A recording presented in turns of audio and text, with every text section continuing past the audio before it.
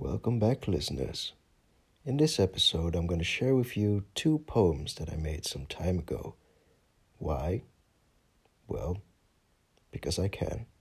The first poem is called Cloud. I have files of vile thoughts filtered through words I find fair. I gather my creations together and throw them in the air, but the air isn't clear, nor is it blue. Man-made clouds everywhere. I've known it to be true, yet I do what I do as I stay in my zone. My filtered vile thoughts cloud in the sky and form a cloud of my own. My loved ones call it a pedestal, but I rather call it a stepping stone to cloud high in the sky made by the juggernauts that call this sky home. But my cloud in comparison is squalid. I can't step on my cloud, for my cloud isn't solid. I'm not upset. It's only fair.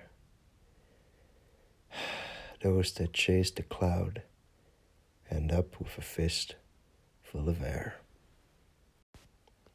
Did you like it? I hope you did. I wrote that poem when I wasn't feeling so great about my creative endeavors. The next poem, though, is a bit more uplifting. It's about my girlfriend, and it's called She. She is...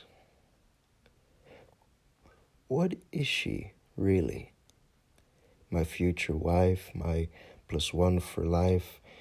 She is okay with me being touchy-feely with my words. I try to do her justice, but speaking love just isn't my strong suit. I don't understand love, language I can't speak, so I just use my hand as a meek attempt to trace the fine lines of my lover's face. Any time I am with her, I am in space, but she doesn't let me drift too far in the dark, instead keeping me close enough to see the stark difference between where I am and where I should be, to let me know where I am in my head and where I should go, to her and me.